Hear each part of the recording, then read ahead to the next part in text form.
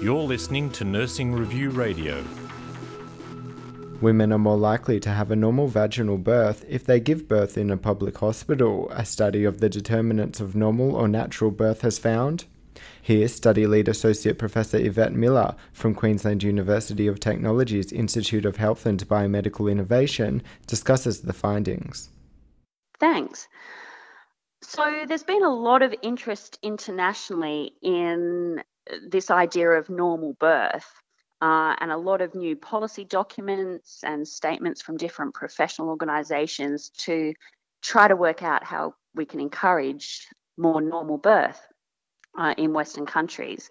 So a normal birth is one without any induction of labour, any epidural use or general anaesthetic, any use of forceps or other surgical procedures for the birth like caesarean or episiotomy. And the reason people have become so interested in normal birth is because we're always learning more and more about how the overuse of medical procedures can actually cause harm to people. And that's something that's come to light a lot more in recent years. Of course, overusing medical procedures can also result in a lot of unnecessary costs in our healthcare system, which means that we have less resources available for other people who need care. So over the last 5 years or so, people have started trying to look at how many of our women are actually having a normal birth that meets that definition, one that we know results in a lot less complications for both mother and baby.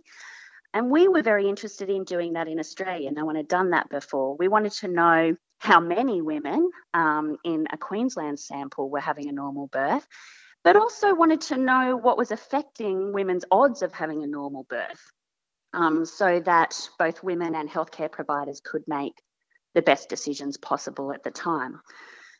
What we found in 2 samples of Queensland women, very large samples of women who'd had a recent birth, was that between 27 and 30% of all women giving birth were actually having a birth that met that definition of a normal birth.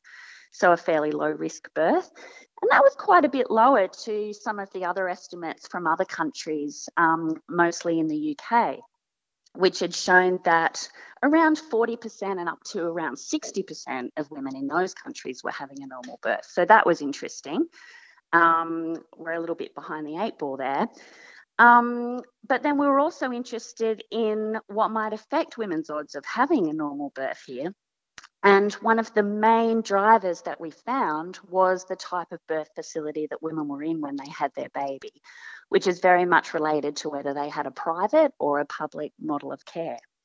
So basically, women who had their baby in the public system were more than 3 times as likely to have a normal birth as women who had their baby in the private system. And that was after we had adjusted for all of the other differences that might exist between women who were having births in the different sectors. So clinical indicators, but also socio-demographic things.